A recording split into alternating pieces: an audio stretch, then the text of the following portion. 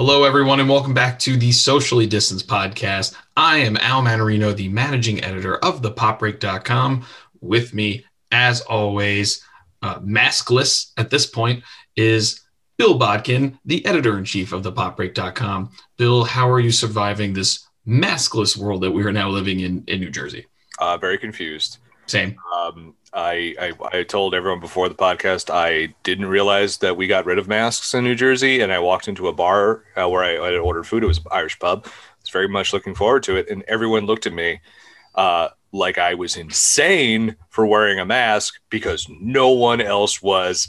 A million people around the bar, and as someone who covered bars at the Jersey Shore for 10 years, I felt both like, wow, this is kind of, hey, this is like old times. Then I was like, oh, this is like old times. So I got out of there as fast as possible. It's a weird time in my life and in the state of New Jersey. And I'm just happy that we're joined by one of our favorite people on this podcast. Our first guest on the podcast? Correct. Let's give it some context of what that episode was about. It was about Tiger King. Yeah. Who talks about that anymore? Lame people mostly, but we don't talk about it anymore. It feels like it's been 20 years since that show came out. Mm-hmm. Yeah, I think it's approaching the 20th anniversary. Like, Absolutely. Nope. I think it's just been a year at this point, which is crazy. Crazy that we've been doing this for so long, but we're so happy, as always, to have the music editor of thepopbreak.com, Kat Manos. Kat, welcome back. Hello. I feel like I have aged at least 5 years since the moment you mentioned Tiger King. I can't even believe, like I forgot that was a thing, but it was a thing. We were all obsessed with it. Yeah, we were obsessed with it for that week, and then we all realized we should not be obsessed. It's like it was like the first season of American Idol. Like everyone was just hooked on it, the entire country. Tiger King is the true embodiment of a car crash. Like we all watched it. We weren't like into watching it, but we couldn't look away. And it was just so horrifying. And I'm not sure anything was resolved. I can't remember a single person's name from that. We're getting, reminder, 2 different limited series based off of it. When those, and I'll say what I said then, when those actually do come to fruition, I will see it to believe it. I don't think if we get one of them, I will be. We have on one end Kate McKinnon as Carol Baskin, and on the other end, I believe we still have Mr. Nick Cage as Joe Exotic. And those are 2 separate entities. I thought his name was like Joe Hollywood. Then I realized I was thinking of Paul Hollywood from Great British Bake Off. And I was like, that guy's so much better because he just talks about sweets all the time. Unbelievable. And soggy bottoms. He would. So this podcast is going to be a little bit of a flashback episode. And it's episode 60, Al. Wow, 60 episodes. Perfect episode for a flashback. Since we have our first guest ever on the podcast again, I thought we would go back to our old format, which, full disclosure, I forgot about.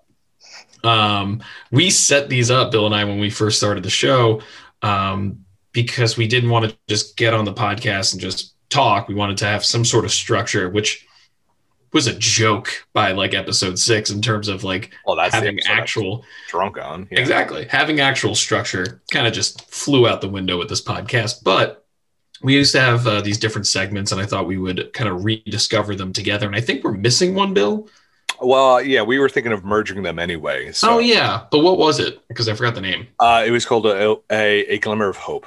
A Glimmer of Hope. You know what? I'm throwing it back in for fun. I got one. I hope Kat saw the one thing we're going to talk about. She has no idea. So that's another fun part about this. These topics, they were not briefed on, so we're going to jump into them a little bit. I mean, I gave Al ideas. I'm most likely he's not going to follow anything I said, so it'll be an adventure. All right. Well, we're going to talk the first segment, and hopefully Lucas, our engineer, actually has these sound bites still. So, Luke, this one's for you. Seriously, what the fuck? What the actual fuck? I just did that just in case he doesn't have the audio. Yes. This week's Seriously What the Fuck is one of the strangest, I would say, purchases, something kind of out of left field that we didn't even know was in the realm of possibility. And when I say that, I mean like it came out of nowhere, but there were talks of this maybe earlier on in the pandemic. I, of course, am talking about the purchase of MGM Studios by Amazon for a crisp $4 billion or something insane. It was something crazy. A multi-billion-dollar deal. Multi-billion-dollar deal, basically. Amazon purchasing the entire library of films and all the IP. Up to a certain point. I found out yesterday from the TV Break podcast. So Ted Turner bought a whole bunch of the classics from MGM, and that's what now he ended up starting Turner Classic Movies. However, I think it's like, I think Alex, our podcast editor, said it was like 1985 or so. MGM and Forward, okay, is what is going to be owned by Amazon, but they have the whole United Artists and run, which goes back a long time, including original James Bond stuff. And they have like Orion Pictures. They have some stuff from them too. So there's a lot they got, but they didn't get like a lot of the stuff you would see on Turner Classic Movies. I mean, and then that's really what the Seriously What the Fuck is about. Because the one thing that people are talking about, have been talking about, and will be talking about in terms of MGM is, of course, James Bond. So I wanted to talk to you guys about Mr. Bond and the future of Bond now that he is under new management. M has been replaced by Jeff Bezos, or whatever the fuck his name is. But yeah, so now that's in your heads, by the way. When he was and he's, I was going to say, no, it's when he was Judi Dench. Oh, M as Judi Dench was the best M. For sure. Yeah. So, Bill, you are a Bond aficionado, a Bond fan. You've talked Bond on the website, on thepopbreak.com. You've talked probably on countless podcasts. How do you feel about this purchase just as a whole in terms of, I guess, the future of Bond? We can get more into specifics on like what that future may hold, but just like what's your thoughts about Amazon being the one to now control Bond's fate?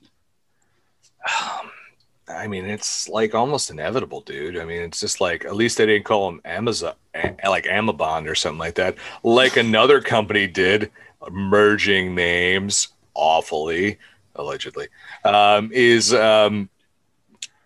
I'm wondering. So I go back with Bond because my dad was an original James Bond fan, like going back to the Ian Fleming, like the original novels had some of the original stuff there.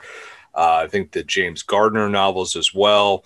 Had all the books in our house. And I've seen, I think 90 to 95% of all the Bonds. I don't think I've seen all of the Lazenby one. I think I know what it ends, but can I interject momentarily and ask who is your favorite Bond? It's like asking who my favorite kid is. Luckily, I only have one. But my favorite Bond really is it's right now is. It's tough to say. I like the knee jerk is Connery because like I look at Daniel Craig and like I think Daniel Craig has some of my favorite Bond movies, especially with Skyfall, because I think Skyfall, Marissa, our film editor, did an amazing Bond series when Spectre came out, like a fantastic deep dive series, written series. It was awesome, and we both were like Skyfall might be the best one. It was so good, and so Craig has had. And I loved Casino Royale, but Connery is he's really Bond for me. He really is. I mean, he's had some really good ones. He's had some bad ones, but Connery's Bond for me. Yeah, I agree with you. I was just curious. Like my father-in-law loves Roger Moore. He loves the Roger Moore Bond. He's like, oh, I love it. He's more funny. And I'm like, he's good. But, no one ever says Timothy Dalton. No. If you're going to see good Timothy Dalton, watch Hot Fuzz or Toy Story. Or Wuthering Heights. He was the original Heathcliff for all of those fans out there. Anyway, keep going. God, see, like I said, smartest person on the podcast. I did read that book, sort of. But for me, I see this as, I don't think this is going to disrupt any of the Bond film releases.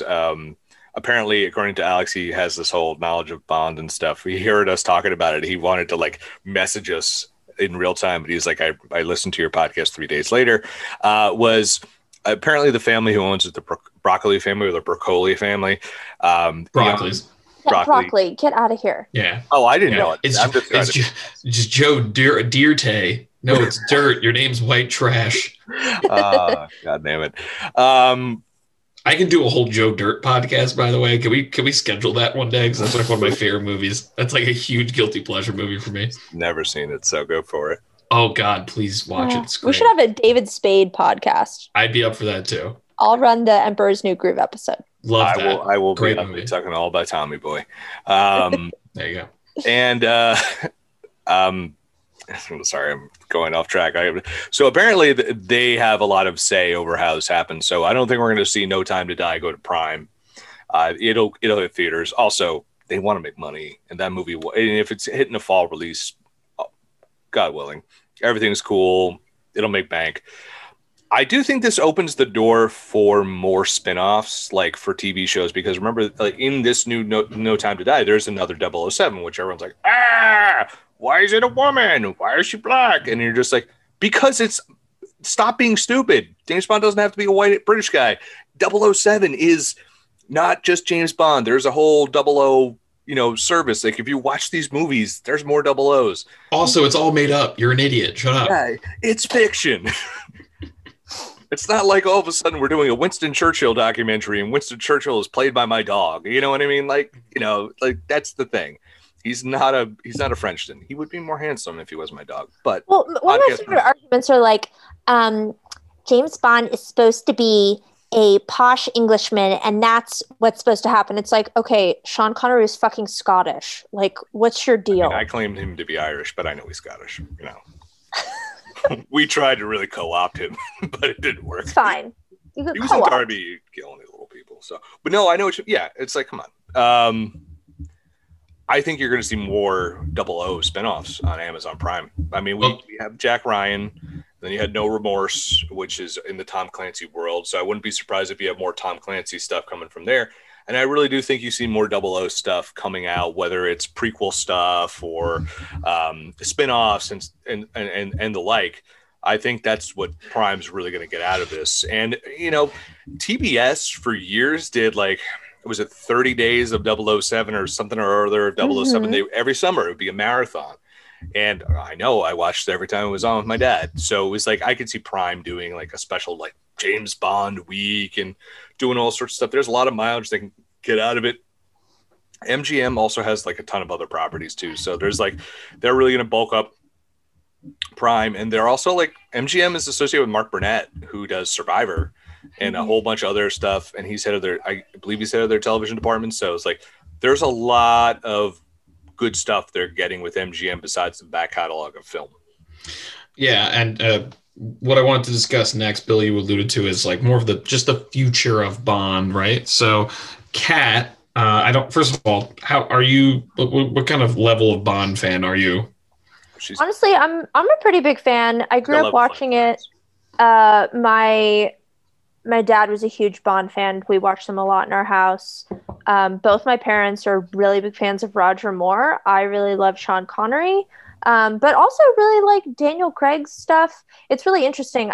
I remember seeing the Pierce Brosnan movies in theaters, even though my dad really did not like Pierce Brosnan for many years as Bond. And I was like, what's your deal? I think he's fine. And he said something that I never forgot. And I was like, this is a really good point, which is if you watch a lot of the Pierce Brosnan movies, as Bond, he gets really angry. There are times when he gets kind of scared. You think he's not going to get out of something, and he's just really stressed and stuff. And he's like, my dad would say, that's not Bond. Bond would never get stressed about something. He would just get out of it, and you wouldn't know how he was going to do it. And you go back and you watch those movies and you're like, yeah, Pierce Brosnan is acting at a 9 when he really just needs to be a cool 3. So, yeah, I'm a pretty big Bond fan. I never thought of it that way, but man, that's deadly accurate. Right. And then Timothy Dalton was just bro. He's just a terrifying man. Well, that was supposed to be Pierce Brosnan, but right. He was Remington Steele on TV, and he couldn't get out of his contract, so he my dad's he's always, I remember before he was James Bond, he's always essentially playing James Bond. Yeah. But until he finally became James Bond. But yeah, I totally see that. He was always especially GoldenEye. I remember this, he was very violent in everything he did. Yes. Even with his- And like aggressive and angry. Yeah. Aggressive. But Kat, so the question to you is, now that Amazon has the keys to the castle, the keys to the dry martini or whatever. Take it out, sir. I said the keys to a dry martini. keys to the a dry glass. The To glass. an Aston Martin. No. Yeah. No. Keys to I'm an gonna. I'm going to make this work. The glass and olives to a martini. Fine. I don't know if he ever had olives in his martini. I doubt it. No. Truly doubt it. I don't think he did. Because you would that's a dirty martini. And Yeah, no. There's maybe one thing James Bond is not dirty about it. That's his alcohol. Maybe I'm Very thinking of Pepper Potts in Iron Man Mhm. 2 or 3, where she just has for. Oh no, it's the first one. She has for all of the olives. Yeah. All Yeah. of the olives. Yeah. But anyway, what do you think is the first post No Time to Die thing Bond related that Amazon will do? Do you think it's we are going to make a huge spectacle about the announcement of Bond, or here's the next 10 years of Bond spinoffs? Like, what do you see as the Amazon's plan? Well, I have a clarifying question. Has Daniel Craig confirmed that No Time to Die is his last Bond? I want to say yes, but I'll do research. You guys keep talking. Okay, because I feel like he's been talking about like not being Bond for like the last 2 or 3 movies. So I feel like he was supposed to, like, I feel like Spectre was supposed to be the last one. Then they were all like, please come back. Because Spectre was so bad. God, it's so bad. Yeah, we don't talk about it. It's like you had Batista in that movie and you gave him like a weird voice and he's done some good stuff. You could have done stuff there and waltz, and it was more about him and the relationship. And I'm like, I don't care about his final film. Oh. It's his final one. Okay. Oh, okay. So I feel like they're going to use that as a good opportunity to like kind of start over. Yeah. And I feel like the first thing they're probably going to do is not a movie, but a TV series, maybe a limited series to get people to sign up, more people to sign up to Amazon, I guess, to get people to the platform. And I would not be against a James Bond series. I wish I could remember the name. This was like once upon a time, way back, probably in like 2014 or something. There was a Netflix show that I'm pretty sure was like a BBC show that was about Ian Fleming. Yeah. Wait. It's not. It wasn't a Netflix show. Maybe I think it was an AMC show, and it's called the something. Wait, it's like a kind of a play off a Bond title.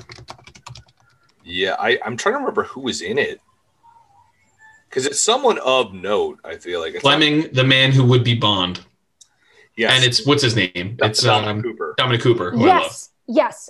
Okay. I watched that. That's not exactly James Bond, but it's more like Ian Fleming based. But it was cool because he was like, a World War II spy, and a lot of the stuff that he did like inspired Bond and everything.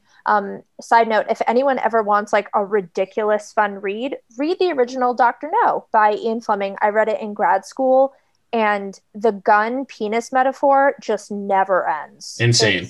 I read it while lifeguarding at a retirement home. Reading Dr. No. I loved reading books. I loved reading books. Instead of watching out for the safety of human beings. Yes. Hated that. But I was saying, my favorite books when I started like getting into actual reading were source material for what would end up being movies. Right. So like I remember reading No Country for Old Men and Fight Club, and anything that was like, oh, I really love this movie. Is the book as good or better? And for the most part, they're usually better. Yeah. So I would be really into I would be into a TV show, especially if it like was like a period piece and like went back to like the 60s. Like I would love to see like a 60s Bond, like do like a Mad Men treatment of Bond. Shut it. That would just be so cool. And he's got like Aston Martins and like, yes. Also,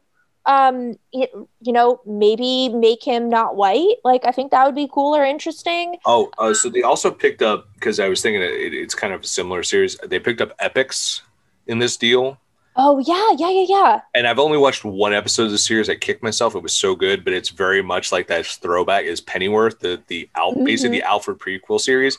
Yep. Very much like what you're saying, because he was like kind of a veteran sort of spy. It's like Kingsman, but not Kingsman. Like very like it's not as pardon the adjective, but it's not as gimmicky as Kingsman. It was more of it's pretty gimmicky. Well, it's Mark Millar's shtick is. Well, I mean, it's like Pennyworth was more. It wasn't as like flashy, I don't think, but it was pretty cool. Like I would think it'd be really cool if you got like a director with a really strong voice to make get Guy Ritchie to make a James Bond TV show for Amazon. It'd be fun. There'd be cool shit or kind of do I hesitate to call it like the Bridgerton treatment, but set it in the past and make everyone like different races and ethnicities and never comment on it. Like make James Bond black in the 60s, but it like his race is completely removed from the plot. Basically, it's just like cool. I think that'd be really interesting. Yeah, I like that. Well, because that's what people have been calling for. Everyone's just like, make it Idris Elba, or my pick, make it Henry Golding. Oh yeah, for sure. Yeah, I mean, those are two suave sons of guns. I mean, like, it'd be great. Henry Golding, who worked with Guy Ritchie in his last movie, The Gentleman. If anyone see it, it's really good. It's quite good. It is. It's very good. It was good in it. The two things I would want to see real quick would be this is so I don't know if you guys know like the Hollywood. I'm sure Cole has told you the story, or Kat knew it already. What basically the precursor to Daniel Craig's Bond, which is almost like somewhat of a reboot of the James Bond universe, was Tarantino wanted to make a Bond movie, which was basically a reboot of Bond. So my idea would be, hey, Tarantino, here's a buttload of money. We want you to do like a limited series where you can kind of just do your vision and it won't be in continuity. You can do whatever the fuck you want, which is what I think they should do with Star Trek. Anyway, I said I'd rather see Star Trek than Bond with Tarantino. I'll tell you that. I don't know, man. I mean, he basically gave them the idea for the movies that you love, like the Daniel Craig movies. It was probably like, hey, I got this great pitch, and he just did like a line of coke and then just did the whole pitch. And like, we don't. They're like, yeah, allegedly. And like, dude, no, we don't want to do this, but you guys wrote that down, right? Cool. All right, we'll do that. PG-13, we're awesome. Yeah, we're set. So I think that'd be really cool. And then I think since Amazon is already like in the Phoebe Waller-Bridge like involved in department, no time to die. Right. And yeah, and that's where Fleabag is being streamed on Prime. So since she's already getting that sweet money, like have her do something cool. Do like a Money Penny series, or do a female Bond series. Just make it like something cool. I mean, she apparently did a lot of rewrites on this Bond. Was she brought in later, or was she brought in initially? All I know is she was brought in at the request of Daniel Craig. It's fucking smart. He probably saw Fleabag and was like, "This girl's a genius." Or he saw her job. He saw Killing Eve and was like, "Oh, hey, you know what? That would be both." But people forget that she leaves after like season 1. I think she's only an executive producer after season. That's all 1. You got to watch. I feel like you watch season 1 of Killing Eve, but that's all you need to watch. In my opinion, I heard the other seasons are good, but like that one season for me, I'm just like, it was so amazing that I'm like, I don't know if I can go to season 2. Season 2 is really good. Have you watched Killing Eve, Kat? I haven't. It's great. I think you would like it. You would love it. No pressure, but I think no pressure. No pressure. But it's I'm open to watching new things all the time, but I don't know why. Most of my understanding of the show, everyone's like, the clothes are fabulous. That's a good dissemination of it, but it's like I know one of the strongest female casts on TV currently, which is already hard to find, but they're like so good. It's generally I think AMC? It was on BBC America, and then you can watch it on Hulu. And then AMC got it because they bought like a whole bunch of it's part AMC network. Right. Okay. Yeah. So yeah, it's like it's genuinely funny. genuinely intense, Mhm. and I think the characters are really well done. Honestly, It's sign very me up. good. I am It's very open. Like espionage, so it's cool. I like that. I James Bond to me is one of those franchises that I am not really precious about, and I don't think we should be precious about because James Bond has changed so many times and has taken on so many different forms. But the universe quote is like very rich and really interesting. Like, yeah, I'm totally for like have a Money Penny show or something. Like in the beginning, I feel like she was seen like just as like a secretary, but has been given like a better role in the last couple of films. So just make a whole show with her. That sounds fun. Yeah. Yeah, Bond. I mean, I hold Bond very dear to my heart, but like for me, it's just like if they changed it up, it's on like I'm just like that's cool. Just make good stories. I don't care. Like it's just Yeah. like you want to make 007, you make James Bond, you make it a female character. That's cool. Just make it good. Like it's Make just it like good. it'd be fun. You know, it's Just- what it's all about. Make it good. If it's well made and James Bond, whoever that is, Jamie Bond, whoever, has to be well dressed, the martini, Sharp. the Aston Martin, the sharp wit, the guns. That's all you need. all you need. That's all you need. That's it. And knows how to do action. You know what I mean? Like Yes. Yes. yeah. and, like, Haley fucking Atwell. I thought you were gonna say Haley Joel Osment. Osment. I'm really concerned about you for a second. I'm like, Al might be having a stroke. I Yeah. don't know what's I happening. thought you were going to say Just- Haley Stein. No, she's already my Kate Bishop. That's all I need. Well, Oh, she's okay, a sorry. bishop, yeah. I love I Kate don't Bishop. want them to replace Lindsay? Ben Whishaw as Q though. No, I- keep him as Q for Really, everything. really, Keep really him as good. Q. Yeah, and keep him he's as so Paddington. wispy. Keep him those two things forever. He's Paddington on the I know. I saw that. I was like, oh my God, they got him to do the show. He probably was like, yeah, I'll do it for free. It's Paddington. Like, what do you mean? I mean, I'm sure he's not doing it for free, but He should. He's so good at it. he needs the money, guys. But I Does mean, he? like he's great. Keep him because Desmond Llewellyn, who did it first, was amazing. John Cleese. I was not a John Cleese fan as Q. I like John Cleese a lot. Don't get me wrong, but as Q, I was just like, It was too goofy. it was a little. It didn't fit as well. Yeah. Like it's just like he wasn't as exasperated as the original one. And, Yeah. and I think Ben Whishaw does get that. I'm like, all right, like that eye rolling for audio podcast. And I do a visual thing. It does the eye rolling thing like really, really well. And I do like Ray Fiennes a lot as M. Although, listen, if we could have kept Judi Dench going, I would have been fine with it. But Helen Judy Mirren. forever. Let's get Helen Mirren as M. Let's just make it happen. No, we claimed her in the Fast and Furious universe. I was going to say, we She's can't. ours. because Dude, she's she a could be in Fast as and many Furious. universes No. as she damn well wants. She's a dame. That's true. No. That's true. She's part of the family. We She love lives her Judi life Dench. a quarter mile at a time. We get it. Do you guys know that she's in those movies because she reached out because she's such a fan? She Yeah, called her agent. She's like, "Get Come me in on. those movies. I'm a huge fan of them." It's like, Yeah. what? I think Look. that's how most of the like stars have happened, like post The Rock. Like everyone just Fast Five comes out, it changes the entire world Yeah. for better because it's Here we that good. And then everyone's just like, yeah, I want to be a part of this. This looks like fun. They're having fun. I don't see that a lot in movies. Listen, Hobbs and Shaw is a hell of a movie. Thank you. It ain't a good Exactly. movie, but it's a Movie. fun movie. And look who's in that. Spoilers. Lots of Rock. people. No, I was going to say Ryan Reynolds and Kevin Hart, but yes. Oh yeah. That is funny. And Roman Reigns. Get him arrested. Oh, yeah. Bizarre. It was this close to being what's it called? Aquaman. Couldn't get the schedule to work. Jason Momoa. Oh, it should have been. I mean, yeah, that'll It would happen. be Don't worry. Momoa will be in a Fast movie. Don't worry. Oh, for sure. I hope he's like the. Oh man, they should make him the villain Hobbs and Shaw too. Just saying, that would be great. Oh my god. Sorry, Like, I'll talk about this all day. What else can they do? Like they're gonna go into space in a minute. In like this one, I am dead serious when I say this. Apparently, there was rumor and innuendo. They were thinking they're both owned by Universal.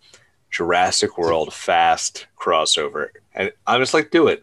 we've talked about the joke that the April Fools. You know, when a lot of brands and stuff do Mhm. April Fools jokes. IGN every year would do something super elaborate, and you clearly knew it was a joke, but they put so much work into it, like money. Yeah. And the best one that they've ever done was a fake movie trailer for Fast to the Future, a Back to the Future, Fast and Furious, like no. crossover. It's great. Like, watch the trailer online. It's pretty They're great. going to be in space at some point. At this point, just go This into movie. Jurassic World because, goddamn it, like, what more can you do? Dude, no. Like, Time travel is the it's thing coming. they should do. It's coming. They're going to go into TARDIS. It's fine. I'm Dom fine with it. Toretto versus Biff Tannen. Like, I mean, that's not even a fight. No, listen, time travel so he can resurrect the members of the family that have been lost over time. Oh. Including Paul Walker, who's actually dead. Like, No, because he's not dead in the universe. oh, okay. He's like retired in the universe. Uh-huh. That's how they did. Oh my God. First of all, again, I could talk about this series all the time. Let's not. We're doing an F9 podcast for sure. Oh my God. Yeah, Cole will want to be on that. Try to Yes. watch it. I love it. Cole, you're invited. Oh my God. It's better. Cole's definitely Listen, I'll watch that over, that HBO Max thing you were going to make me watch in March, so I'm good. Oh, lighter cut. Glad we didn't. All right. Let's move on to our second segment, which is a slice of fried gold. This week's slice of fried gold, of course, it's not our glimmer of hope. We're going to save that for a little later. It's a little more abstract, glimmer of hope. Slice of fried gold. Bill, perfect recommendation. For once. The Last Night in Soho trailer. So Edgar Wright's See it. Good. Edgar Wright's long-awaited follow-up to Baby Driver, which is crazy that he hasn't had a movie out since Baby Driver. What year And we're- was Baby Driver? 2017. Yeah. I think that's about right. Maybe 2016, but I think it's 2017. I think she's right. Hold on. I mean, she's I usually remember. right. I think it's summer 2017. Yeah, it's 2017. Yeah, 2017. Okay. So, yeah, long-awaited follow-up. And then for people who are huge fans of his, which I've declared I am, I know Kat is, Bill is as well, we're getting a double dose of Edgar Wright with the Sparks documentary as well, both coming out this year. And that looks phenomenal. I've never heard of Sparks. I've never heard a single song by Sparks. And I want to see this documentary really badly now because I'm also a sucker for music documentaries. So want to talk about specifically the Last Night in Soho trailer, initial reactions. What the hell do you guys think is going on? As Bill is super confused by the trailer. I'm confused by everything. That's true. And then just like expectations versus reality, I guess, if we're going the 500 Days of Summer route. Kat, I will start with you. What do you think of the trailer? Just initial thoughts. I thought aesthetically it looked really, really cool. I'm a big fan of Anya Taylor-Joy. She Same. is truly a joy in herself. I don't know the actress's name, but I know that she's from Taika Waititi's Nazi movie. What was it called? Jojo Rabbit? Thank you. You say Nazi movie? Yes, I couldn't remember the name. Thomason or Thomason McKenzie? Yes, her. Thomason? She was great in Jojo Rabbit. We stan. So I like seeing those two actresses together. Oh, she was the girl in Jojo Rabbit. Yeah. Oh, that's where she's from. Wow, she aged a lot. She grew up, man. Yeah, that's a short amount of time. Jojo Rabbit is like 2 years ago.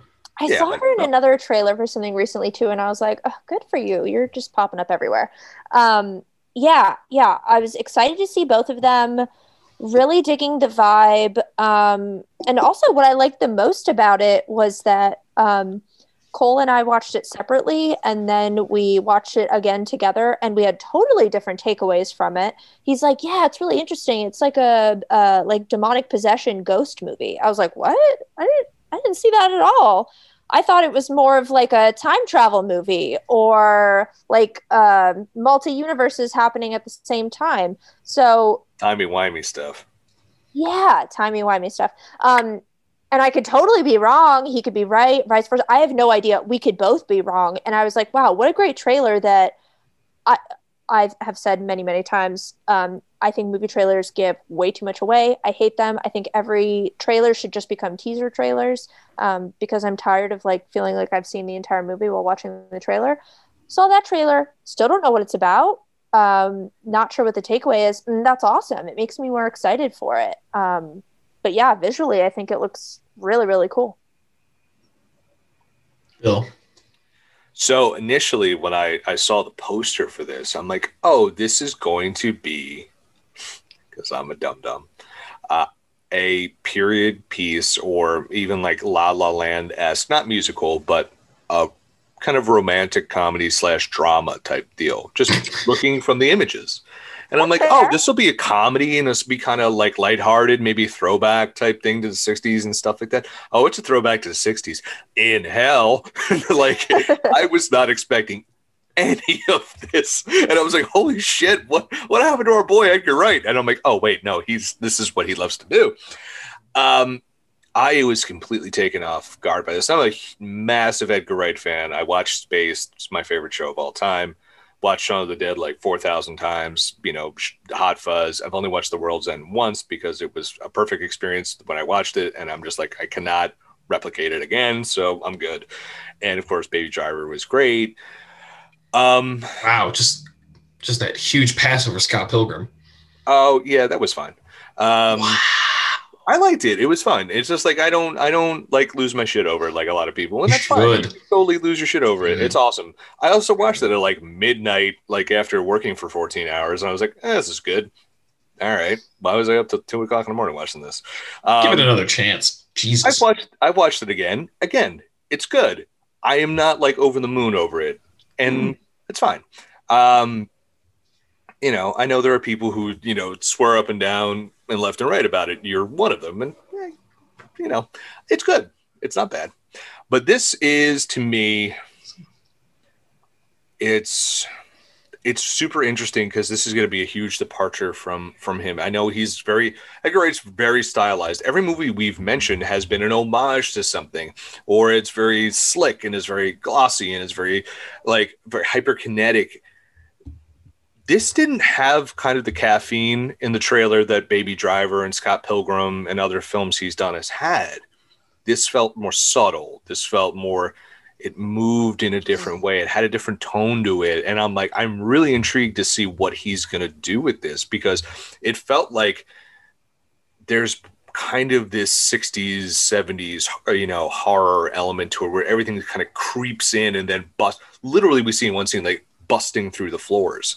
And I'm just like, oh, so there's going to be like some real high psychological stuff going on here. And then you've got Matt Smith, who I'm really intrigued to see in a Crown period piece, Doctor Who type thing. I want to see him in something more of a leading man thing, what he can do. And, visually, Edgar Wright's always going to deliver. He always delivers. And this is going to be super interesting, and I'm really, really. This is one of the top movies of the year for me to go see, and I want to see in the theater. Barring anything bad. Like, I want to see this because I think it's going to be a great theatrical experience, and I think this is going to turn some heads on Edgar Wright. Because everyone's like, "Oh, he's gimmicky." That's the thing I heard about Baby Driver. Oh, it's a gimmick. Mm-hmm. That's a sound. That's music. That's a 90-minute music video. I don't agree with that. I mean, I could see it, the argument, but I don't agree with it. Like, oh, Scott Pilgrim is just a comic book that they turned into this, or this is an homage to that. This is totally different, and I'm really excited for that. Yeah, I think both of you made excellent points. I think the only thing I would add is I think you can see – I mean, he's probably had the story for a while or whatever, but you can definitely see I'm full-on inspired by – Jordan Peele and Get Out and Us. I think you could see that it's Edgar Wright, super stylized. You could see him all over it. But I think you might be right about pacing. This might be one of us, maybe his slowest burn of a movie that he's done. We haven't seen that from him really. All of his movies and shows and everything he's done is so quick. Mm-hmm. And I love that. I love that energy, but I think, we're going to get more of just a straight horror movie. He always says that, him and Tarantino became film buddies over quarantine, and they were sharing. They've known each other forever, but they were both talking on he was talking on a podcast, right, about how they were send these lists of movies have you ever seen this? Have you ever seen that? And then Edgar Wright emailed Martin Scorsese, and Scorsese gave him a giant list for both of them, and they both had all three of them were like in like this like weird like film club over quarantine. That is so wholesome. I Just know. film bros. I being know. Bros. I know. I So love it.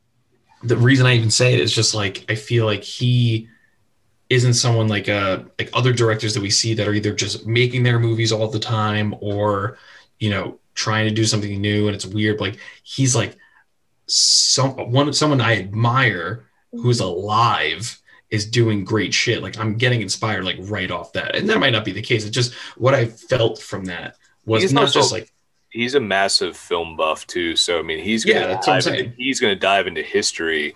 Yeah, Certain thing. I mean, we've seen it with his homages and so many things, like Hot Fuzz, especially. I mean, that's what I was going to say. I'm sorry. The reason I said it was because he always talks about like his favorite movies of all time, and sometimes the list changes and stuff. But usually, like his like top 3 is American Werewolf in London.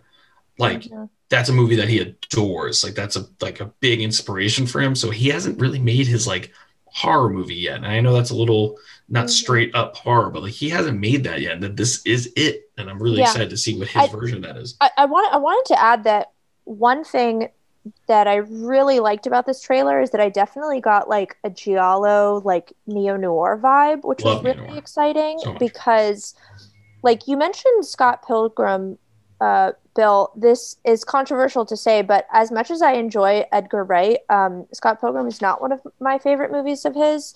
And generally, overall, I've always thought that Edgar Wright particularly doesn't know how to end movies.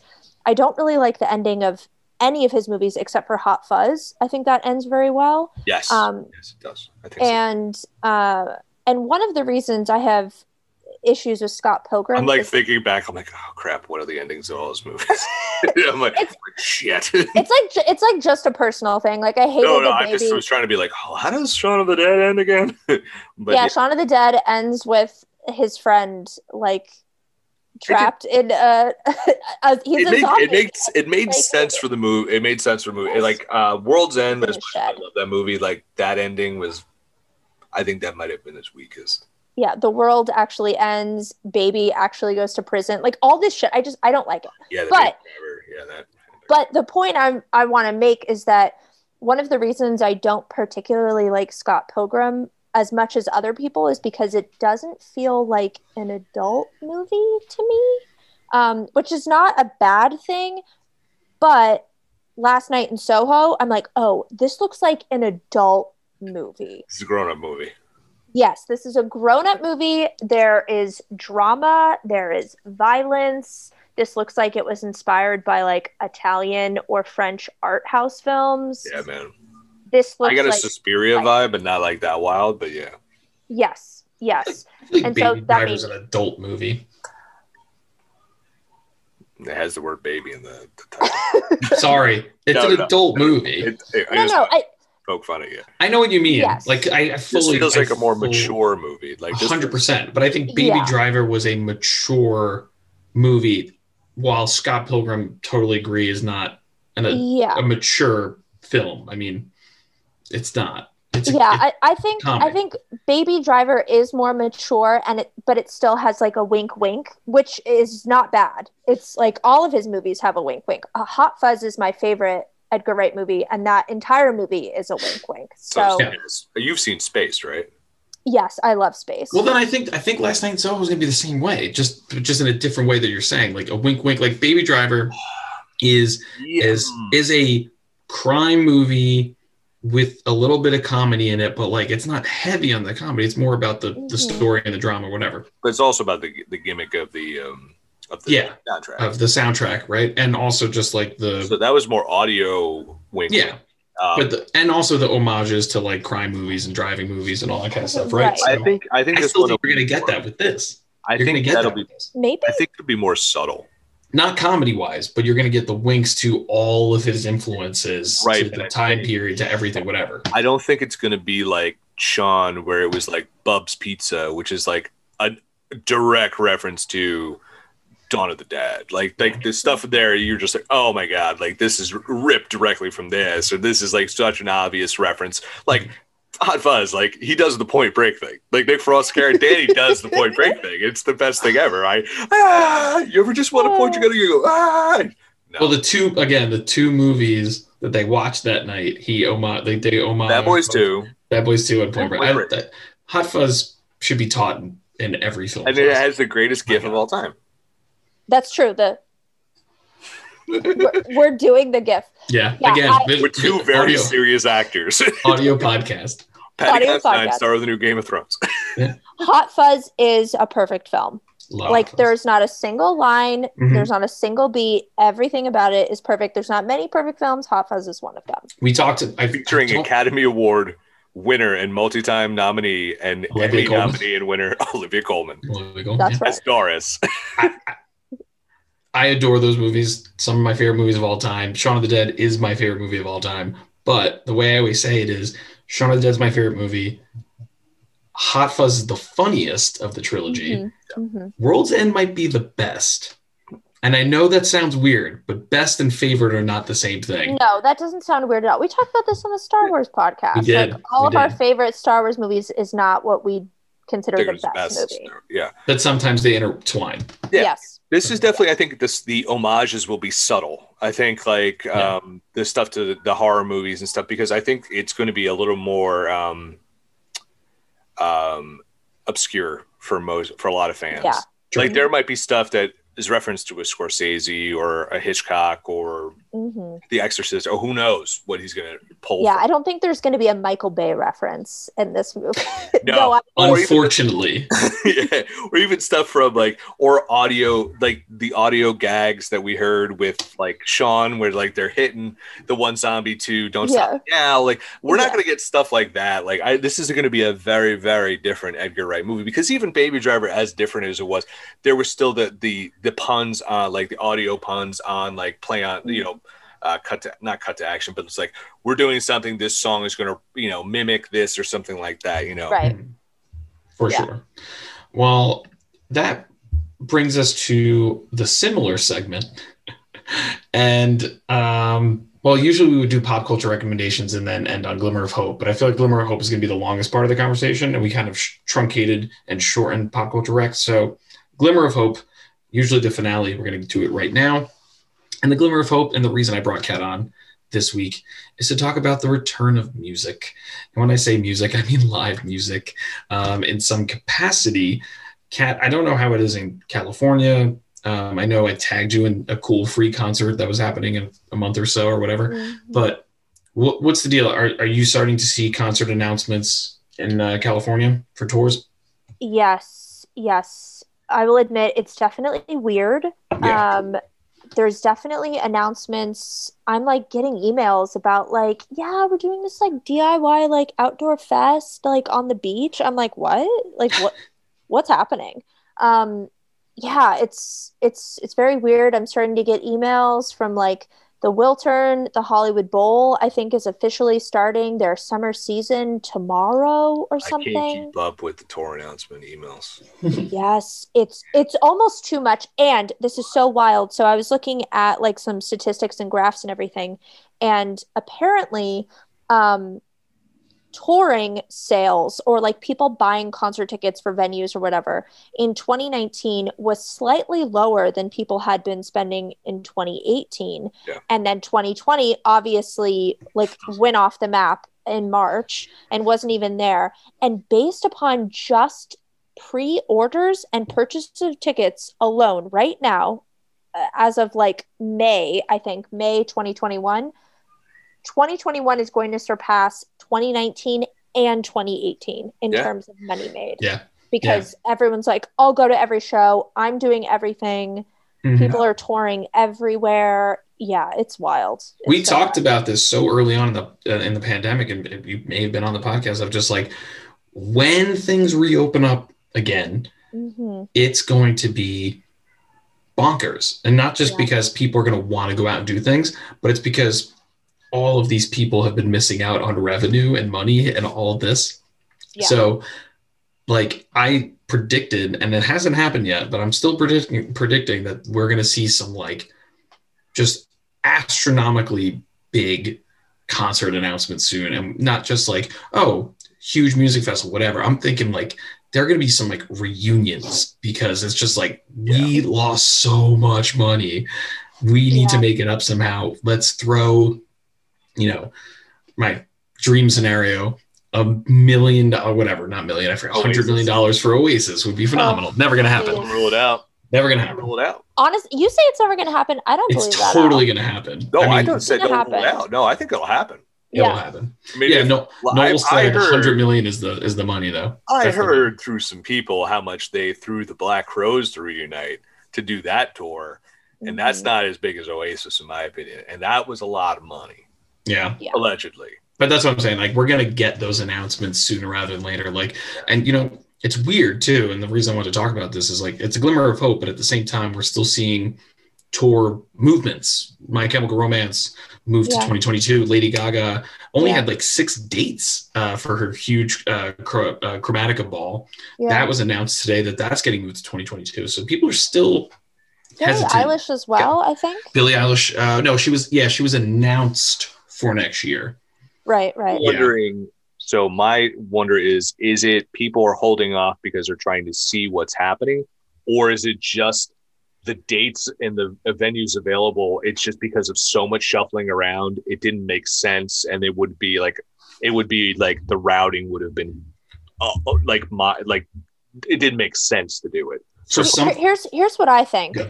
I think it could be a combination of both, but really it's these concert venues are legally not allowed to sell 100% capacity, and so these artists who are used to playing sold out venues are like, I'm not going to play half of an arena because it costs money to put on those shows and to pay the crew and everything. And for someone like Lady Gaga, I mean, she's got like outfit changes. She's like a true pop star diva. She would probably lose money if she put on shows where only half capacity. Well, that's the thing too, is you said like a lot of these things were like set in stone already, like Lady Gaga's tour, all that kind of stuff. If there is not 100% capacity at MetLife, where Lady Gaga probably sold out. There is, by the way. Exactly. So, but like, what do you do in those circumstances, right? Like, so maybe that's the reason they got pushed, not because they're worried about people coming, but too many people. Like, My Chemical Romance sold out the whole tour. Yeah. And then they had additional dates, and they sold those out. So it's like they're not worried about people paying. They paid. Are they allowed to come in? Yeah, it's going to be a big thing because it's just like it's also with rolling with states. Like Kat and I are dealing with this. Sophie's screaming surprised downstairs. Kat and I were talking about this with like photographers for concert passes because as soon as stuff remotely started coming out, people were like, "I want to shoot the show," and I'm just like, "Hey, we have to see what each state's going to be like. Hey, Jersey's going to be open, but Arkansas might not be." I don't know Arkansas. People are like, who cares about Arkansas? But if you have an arena and Lady Gaga is going to play there, she's going to sell it out. So you don't want to play like hit or miss. Like, okay, I'm going to play, to 30,000 people in Jersey and 8,000 in Arkansas. You're not doing that. It doesn't make sense. It's very true. But Kat, as a concert photographer like myself, how are you feeling about, I guess, when your return date to work would be? Like, when are you seeing, is it just the first thing you already have tickets for, the thing that gets announced that's in the vicinity? Like, how are you feeling about this? I have to say, the fact that they announced, like, Lollapalooza is happening, these major fests, I was just like, yo, what? Are you kidding me? As someone who has been to Lollapalooza, bro, like, people are up in your business. Like, yes, it's outside, but everyone's drunk. People are high. Like, like you are touching another person's body at all times. Like, it's so wild to me that that's happening. And maybe people will be different now. People will respect other people's space. I doubt it, but yeah, it's really, really weird. And I've been mentally saying like, yeah, I don't know about like 2021. That being said, last week, an email came into my inbox that said Father John Misty is playing a free show at the LA Philharmonic with the entire like LA Philharmonic Orchestra, and it's completely free, and it's like a lottery system. You basically sign up to register and they'll tell you have tickets. Oh, I fucking signed up.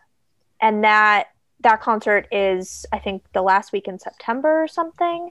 Yeah, I mean, but so that's the problem. It's like we have in Jersey, we have See Here Now. Right. On the beach. Al and I did it. It is as wide open as you can get. Yeah. But we also were there when it was people were packed. Asses to elbows. It was, as Bill Bodkin often says, asses to elbows, man. It was Mob City, and not that shitty TNT series that Simon Pegg was in, and what's his face from The Walking Dead. That wasn't bad. It wasn't good either. But it wasn't bad. It had potential. They were trying to do like Mad Men. So that it sucked. Mad Men meets Sopranos. Yeah, it wishes. But regardless, high concept. Yeah, it was a high concept. But regardless, so you sit there and Al, we were talking about. Remember, March or April, they were like, "Hey, Firefly's back in the middle of the woods," and we're like, "What are you doing? We're not even close to being." And that was when vaccines were still. Wasn't it Gov Ball that was the first one to say "Hey, we're coming. We're not going to be on Governor's Island or Randall's Island. We're going to City Field." Yeah. What is your name? Yeah, but I see. Here's the thing. Well, okay, so I have a different opinion on that because City Field. You could logistically, as we saw with the Super Bowl and we saw with WrestleMania and we saw with a whole bunch of other stuff, you can do pods, and you can, if you do it smartly, you can distance people out and still make money. But this is a field in the middle of Delaware. There's no hotels. There's no there are pods.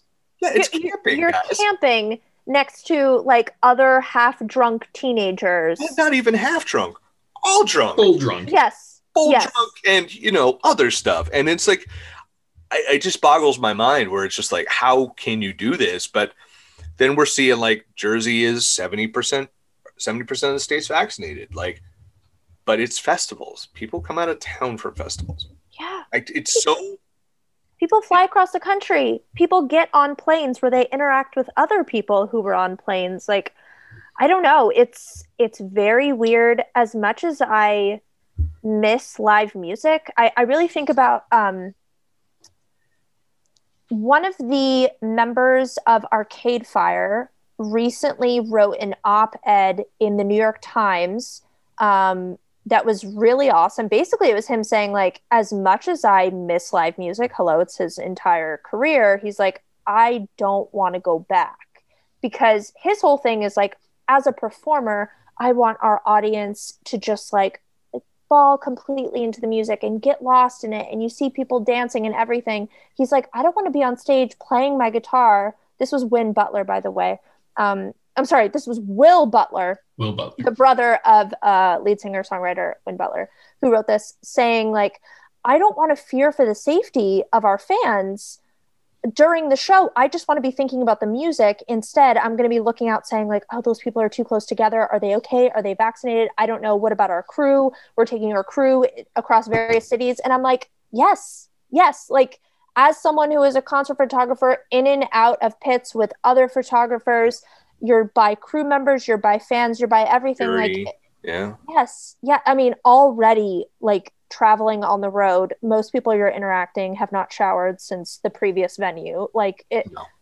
It's tough. It's weird. And as much as I know that we're safer outside, to me, having these big concerts in parks, in fields, there's a bunch of LA based festivals that are happening on the beach. I don't know. It definitely feels weird. It is because, and I don't want to get political, but I kind of will.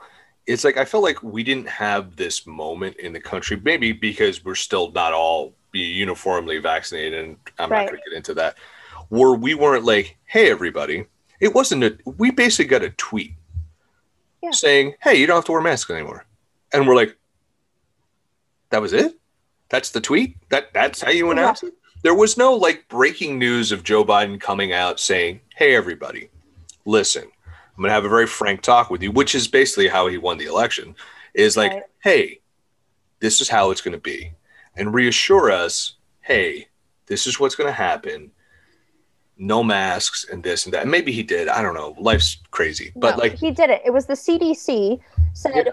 "Oh, by the way, you don't need to wear masks outside anymore, Oh. and also you don't need to wear them inside of some places like Starbucks. So it's fine." I felt like we needed a national address. Well, that's the problem when Politico, but like it's just like in the sense that like it's not up to it's the state thing. It's like a state mandate. Well, I was saying, you had stepped out for a second. It was just like, so what I said was we're not uniformly vaccinated. Like it's not like 70% of the country is vaccinated yet. And that's due to rollout and other stuff. It's so, and I feel like, so if there needs to be a statement from the president to be like, hey, everybody, this is how it's going to be. We can go out. Now, of course, given everything in this country, there's a lot of people who are not going to believe him because stuff. Right. We all know why, but I think we needed that reassurance because there's a lot of people like the three people on this podcast who have lived in states with very high infection rates, very high death rates. And some of us, like me, I can't speak for everyone else. That's like, hey, man, if you get it, not good for you. You might die. And it's just like, because I had stuff I have to deal with. And it's like, now it's like, lol, it's fine. It's just like, it's just that you're fine, dude. And I'm just like, I don't feel fine. Like, and I don't feel any of us feel fine. We lived in heightened paranoia and fear for a year. And just to be like, it's over, the transition out of that is super, super hard. Yeah. Like we could go to a movie theater and like the way movie theaters are spaced out right now, we could be far apart from other people and wear a mask and we can feel safe. But like you were saying, like, that's not how festivals work. No, that's not how concerts work. It's not. And I'm just intrigued to see how festivals do that, right? Like, so full disclosure, I'm going to my first live event next week, indoors, masks. I'm going to be wearing a mask. I don't know what their policy is, but they are requiring proof of vaccination. Will festivals be doing that? Will venues be doing that? Is that going to be that's the other problem? I'm just intrigued to see that because it's a state thing. It's a state thing. There's a couple of weird things with that because one, as someone who loses shit all the time, like I got this freaking paper card. Like hopefully I don't lose it. Yeah. And I'm being dead serious. And like, secondly, that's a lawsuit waiting to happen. Yeah. Someone's going to sue Festival X, Venue Y, being like, you discriminated against me because it's my choice not to get vaccinated because I don't believe on it because of 1, 2, 3, 4, 5 reasons why. Well, just like the reason people are the reason venues won't have to worry too much about that is because it is a state mandated thing. Like I know in New York shows, like they're starting to have some shows at like local venues, but New York state mandates if more than 100 people are gathering indoors for an event, everyone needs to show evidence of a vaccine card. Yeah, that's what I'm doing. I'm seeing Mulaney. Yeah. Oh, there you go. Ooh. Yeah. Oh my God. I have so many questions, thoughts. Would love to hear about what happens after you see that. I will talk to you about it. Going to be there. Is there going to be high drama? It's going to be a lot of questions about John Boy. But like my brother-in-law went to a Yankees game and he brought a negative test with him because but he also said it was the most amazing thing ever because he's a big guy. He's really tall. Yeah. So he had a lot of room to stretch out with 15,000 Yankee fans where he's like, this is great. But they're going to stop doing that. It's a big question of how that's all going to work out. Cause I think like states, like you're going to see people suing and it's going to get to the point. Like I have an event apparently in the end of September. It's a wrestling show. No kidding, Bill, you're going to wrestling. But it's in a luxury box with everyone I know there is vaccinated. So I feel safer about that, and I will wear a mask through the venue, to the venue, all that stuff. But I feel safe that. But if I was in the regular arena next to a lot of people, don't know about that. It's very weird. Cole and I just went to AMC for the first time in over a year. We saw A Quiet Place 2. How was it? It was excellent. Great. It was very good. I love the first one. Good to hear. It was very good. Very, very good. I don't like horror movies. I think it's more of a thriller. Yeah, I feel the same way. Yeah, It's definitely a theatrical experience, though. Yes. And I actually felt like really comfortable. We were in like huge movie theater. It wasn't like sold out even for like the capacity that it was. There was like two other people in our row and they were all the way down the way. People were eating popcorn, but when they weren't, they had their mask on.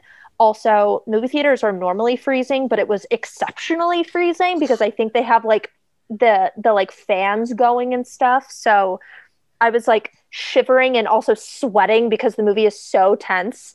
Yeah, it was a lot, but it was a good experience because I felt like people were taking it seriously. No one was an asshole about it. Also, like no one was in a 10-foot radius of me, basically. But at a concert, do you still have mask regulations in California though? We don't have to wear masks outside, but indoors we do, unless the business says we don't. Yeah. So if I think you go to Walmart in California, you don't have to wear a mask.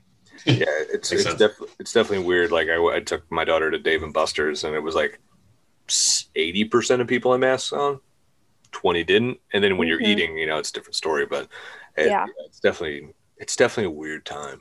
And it's absolutely weird to also. I went like clothing shopping recently because I haven't had new clothes in over a year.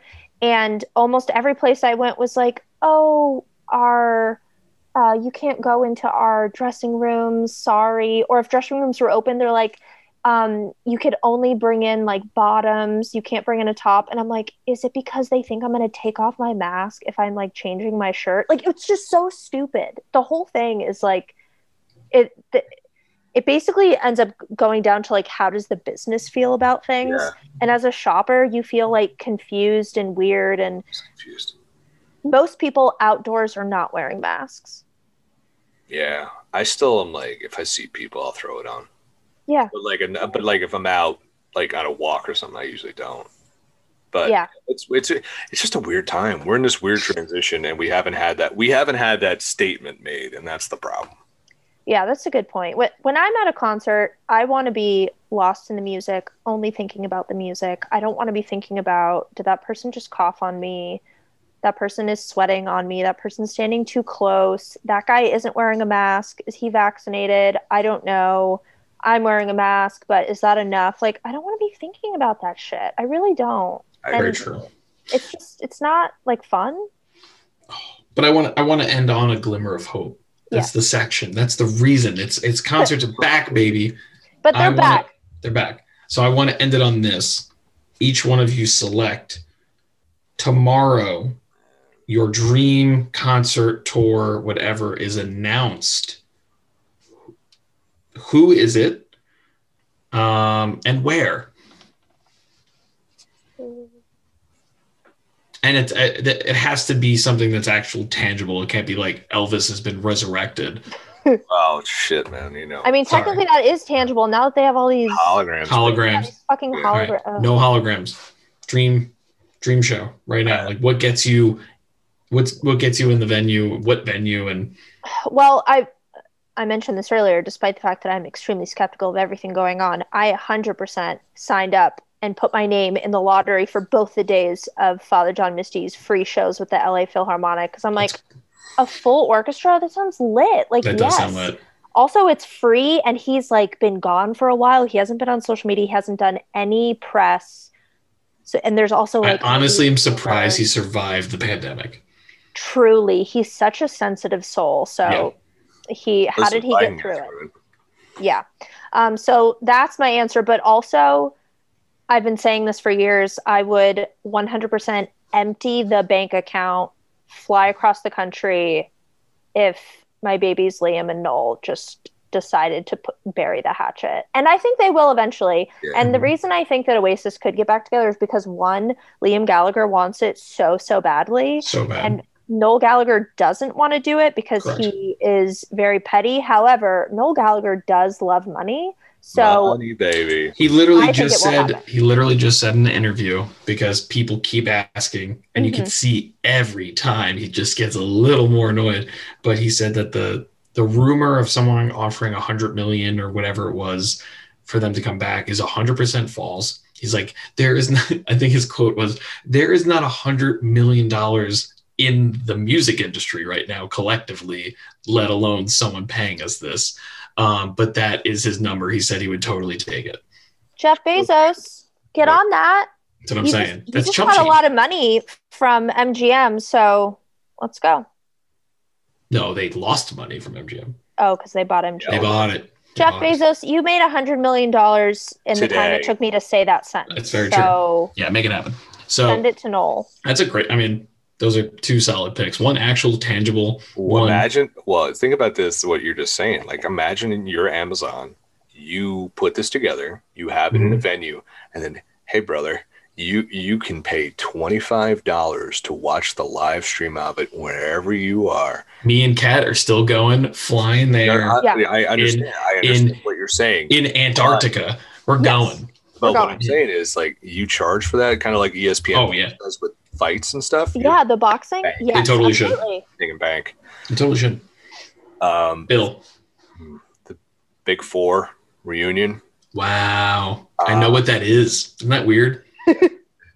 I mean, I as someone who's covered music, I was hoping you would. It was before I covered music. Lucas, our engineer, went to that show. I did not.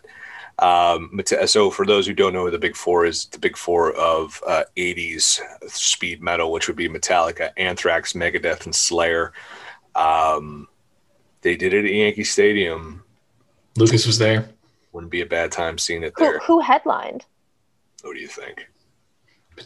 Metallica. They ain't not headlining that, man. Yeah, Anthrax is not closing the show. Well, first off, Anthrax that closes the show. If Anthrax closes the show, you know who's going to be psyched? This guy, because I love Anthrax. I freaking love them, and I've done 2 interviews with them. They're amazing. But actually, if it was just Anthrax and Metallica, like I like Slayer, they might be retired. Although they were going to fade out in 2020, but I think that's going to change. And obviously, Megadeth's had some stuff happen. But if it was just Anthrax and Metallica, that definitely could happen. It'd be amazing, and I would go see it wherever that happened in the local area. But you know me, man, I'm all about the live event for wrestling. So I have my tickets for the September shows. So hopefully that happens. What, AEW? AEW in Prudential Center. That's Got my luxury box, baby, and I will be hoarse. I will not have a voice for a week. That's ideal because you have a luxury box. Yeah. Like you're totally safe and like the seats are still good. You're like, and everyone in my box is vaccinated. Like we've all mentioned to each other, I'm vaccinated. We all know because we're like, no one is fucking this up for us because we've had this thing for like a year and a half. So we're like, we are all I feel that. Oh yeah, I realized I didn't answer part of the question is where in the venue. Okay, for Oasis, I mean, it doesn't matter. I would have said like a year ago, like Nebworth, we're all out in the field and we're crying and it's amazing and you can't even see them on stage, but you could hear everybody screaming like Wonderwall. But now I'd be like, maybe my own little box. Like that'd be nice. VIP section. I don't have like a dude in a tracky suit like on top of me, like crying, or like when you go to Liam Gallagher shows, he constantly throws out all of his tambourines and there's always like the one dude wearing like a Man City something who's like bowling over like young children to get it. So yeah, no. Private box. And I'll go to the UK for that. I had a similar situation happen to me at the Stone Pony in Asbury Park. I was like brought on stage for this Irish band, the Fighting Jamesons. Irish, they're from Virginia, by the way. They play a lot of Irish music. And they have a song where people do shots on stage with them. Oh, good. So, of course, they bring the kid on stage. And that's when I was a kid, by the way. That was like 12 years ago. And they're like, if you want to, you could tag out to somebody. There was this guy who was about 50 years old. He was almost in tears. He said, please, let me go on stage, please. I did not tag him in. I tagged my friend Jeannie in. Good. Pissed.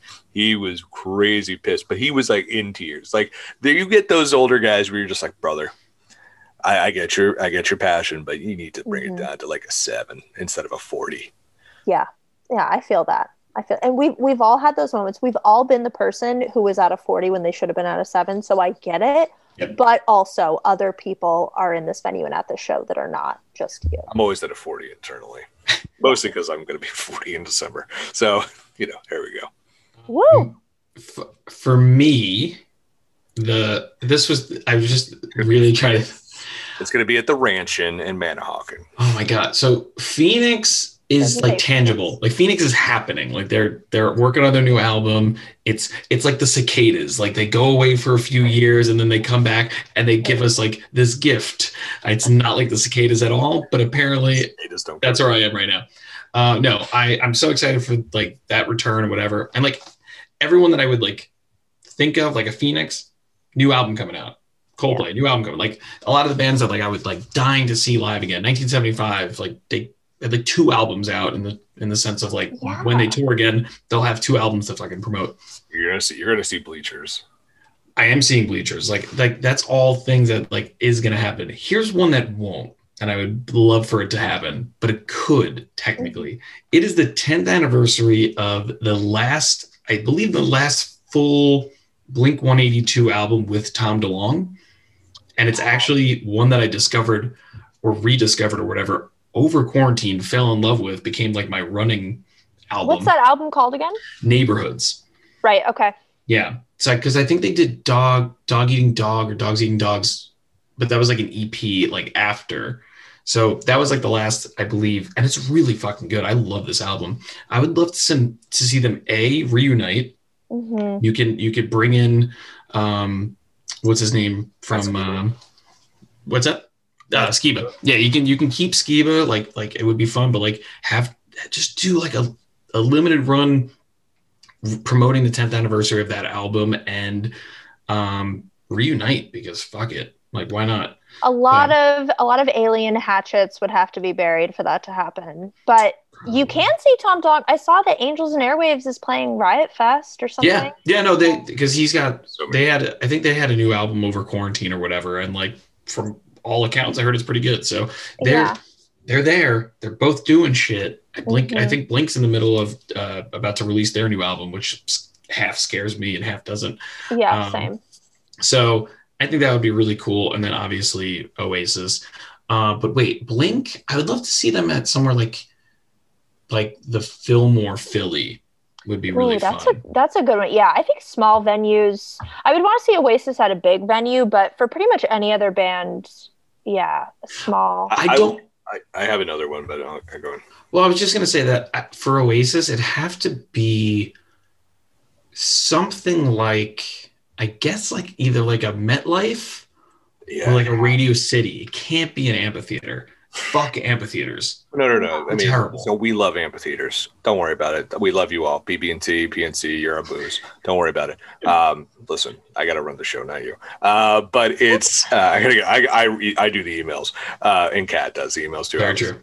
It's just you always bug me about them.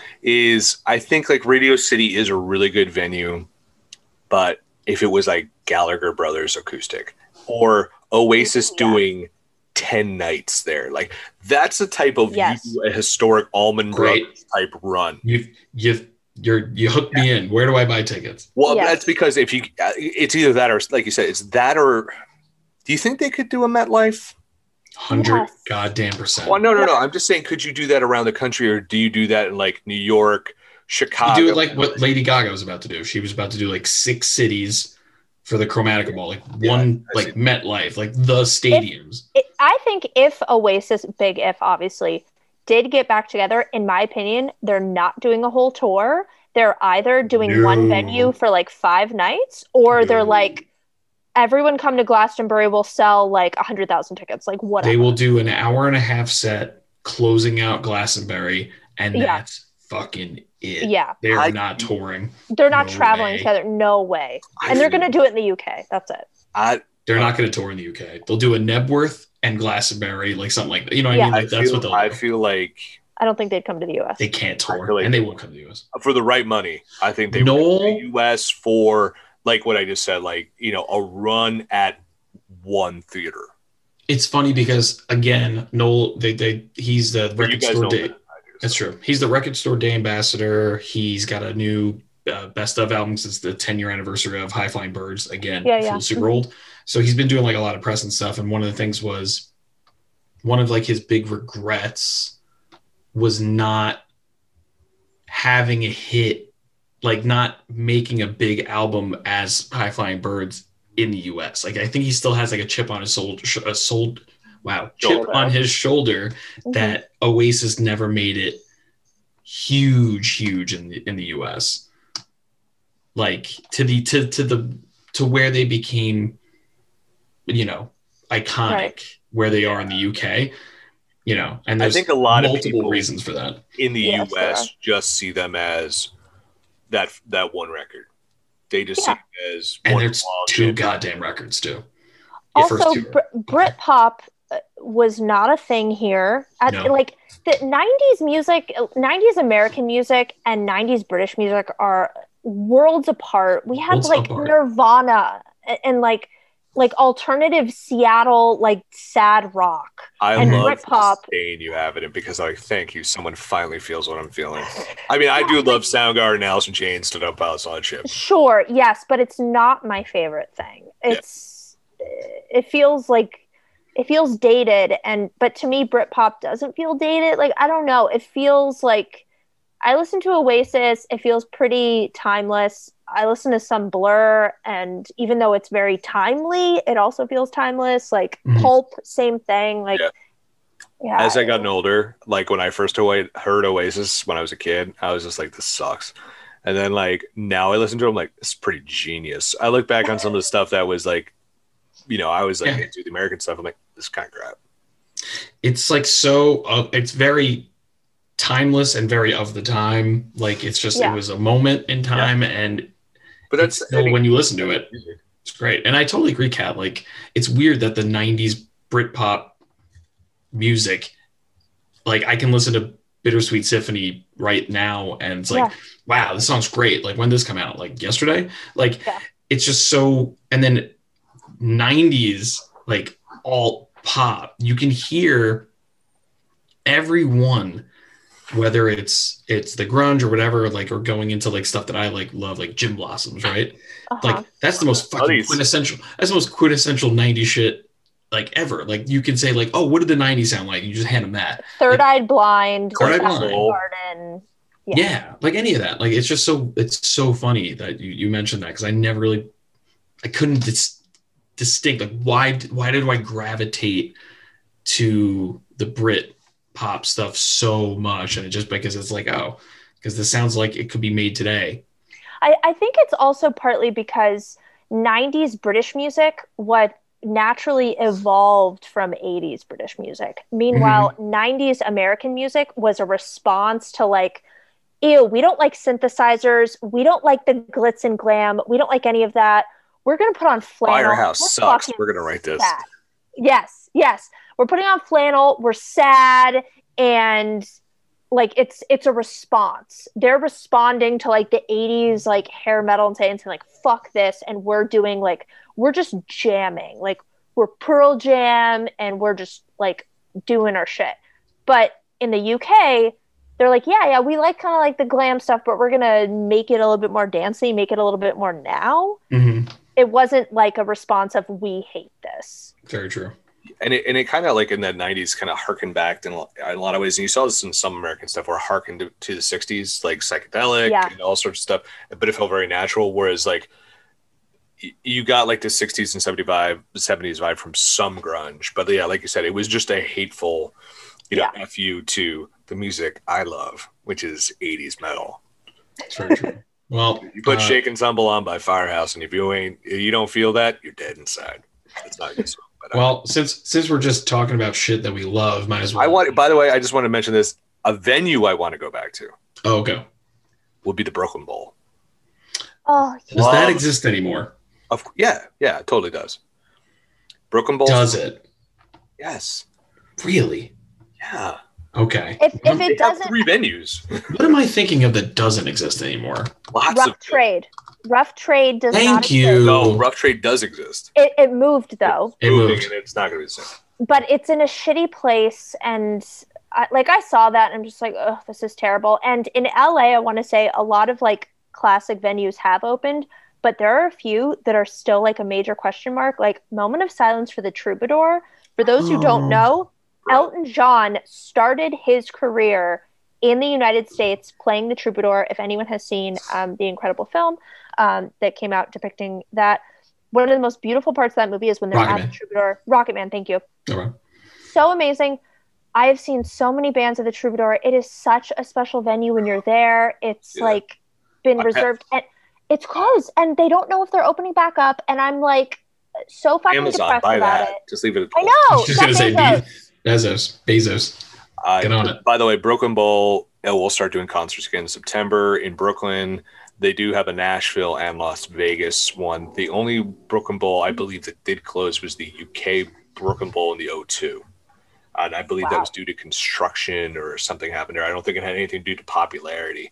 But yeah, to go back to Brooklyn Bowl, I've seen a few shows there, man. It's like one of the coolest venues and it's just so chill. And I think just walking to that and just hearing some jam band music would just be right. That would hit me right in the soul. And I would totally dig that. Yeah, that's a good choice, Bill. I have them sometimes. So Al, why don't you segue us into our... The segue was going into our pop culture recommendations. And this is, what you're listening to, what you're watching, what you're streaming, what you're reading that is getting you through quarantine. It feels like every day we have something new to watch. When we first started this, it was Tiger King and nothing else. So it's interesting how that's changed. I have a bunch, but I'm going to try to be quick and limited to one or two. So song recommendation, one of my favorite bands, Churches, just released their second single off their now newly named album, and they announced a tour. Can't wait. I haven't heard that one yet. The new one is called How Not to Drown, featuring Robert Smith, right? Of The Cure. Did I get that right? Yes. I heard that on the radio, and I was like, "Who is this? I'm into this." And at the end, they're like, "That's a new song from Churches." I was like, "Oh." Like, hello there, darling. Exactly. That first song was... He Said, She Said, also a banger of a song. So good. So I can't wait for this album. Like, it's just like everything through quarantine, through all this, like you can hear the rage and the emotion and just like the work that these guys put in. I'm so excited for that album. Both songs are great. So check that out. And then it's tough to describe this one. And I think people are going to be doing think pieces about it for the next year plus. Over the weekend, during Memorial Day weekend, Bo Burnham released his new stand-up special, Inside, if you can even call it a stand-up special. But this was like a surprise, like out of the blue Netflix release that he announced, I think a few weeks ago, basically saying that he wrote, edited, directed a full new special in his house during quarantine. It was heavy, right? It's heavy. It's fucking hilarious. It's super emotional. But one thing that I keep seeing people talk about, and it's the best thing I can describe, is one day you're going to have to tell people, like future generations, like what you experienced during this year. And this is the thing you can kind of show them, say like, this is kind of like how I felt throughout the whole time. And it's interesting when you say that, because it's just like, yeah, there's jokes about like entitlement and, it's like classic Bo Burnham stuff in it, but everything that he does in it, the way he expresses himself, it's just bonkers. And like, it's so well done. Like, the guy is a savant in anything he does now, not just comedy, but directing, lighting, editing. Like it's masterful. It really is truly great. You have to watch it. Try to watch it with no distractions, because it's an experience for sure. So funny. I really want to watch that. We've seen pieces of art or television, and stuff, especially television, trying to capture the essence of what's happening right now. And a lot of them have failed. A lot of them just felt like Yeah. They feel inauthentic because you're like, oh, you're just trying to capitalize on something. But this one I heard is not that, and it's very hard to do. It's not an easy thing at all because you could be super insincere, you could be super overwrought, and I think you have to hit that right sweet spot. And all the reactions I've seen from this special have been like, this really hit it right. Wow. I really want to watch it. I, interestingly enough, have heard most things about it from the Father John Misty Can Flub, aka the name of the fan club. A lot of people have been saying, like, has anyone seen Bo Burnham's new special? It's like really strong Father John Misty vibes in terms of not only how he looks, apparently Yes. his long hair and a beard, but also like his vibe and things he's talking about are a lot of stuff 100%. that Father John Misty's talked about. So I'm Yeah. like, I feel like I need to be like emotionally prepared to watch it because it seems very heavy, but I'm extremely interested. There are at least 2, maybe more songs that are like, did Father John Misty write these? Wow. Not Thrilled. approach or like sound, but lyrically. Lyrically, yeah. I Lyrically, understand. you're going to be like, wow, what did I like? You're going to be like, I got to rewind that because the amount of words he just put into such a short breath, it's mind boggling. It's really crazy. Should I watch with subtitles or no? That's a good question. I No, like asking stuff like that. no, I think you'll be okay. Okay. Because first time I saw Tenet, I was told watch with subtitles, and I did, and I enjoyed it immensely. I but did. It did I help. think a lot of people didn't. I was fine. Oh, I also saw it in the theater, so I could not. The only warning Yeah. I'm going to give you guys is Okay. these songs will get stuck in your head. Good. That's it. Good. They were not. Doesn't matter if they're good or not. They're going to get stuck in your head. You'll see. Is this the Bo Burnham thing? Yeah. Good. So I'm going to have to be emotionally prepared for this because right now I am at the level of I got it. Just give me fun. Yeah, I feel that. Yeah. Maybe ready for it. Kat, what do you got for us?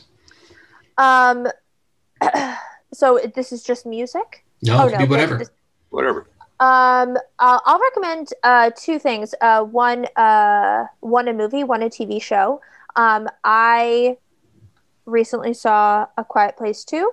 I would definitely recommend it. I don't think you need to see it in a theater if you're concerned about that type of thing. I did, but watching it at home was really great. The night before we saw it, we watched the first Quiet Place, and so it felt really good to watch it kind of back to back.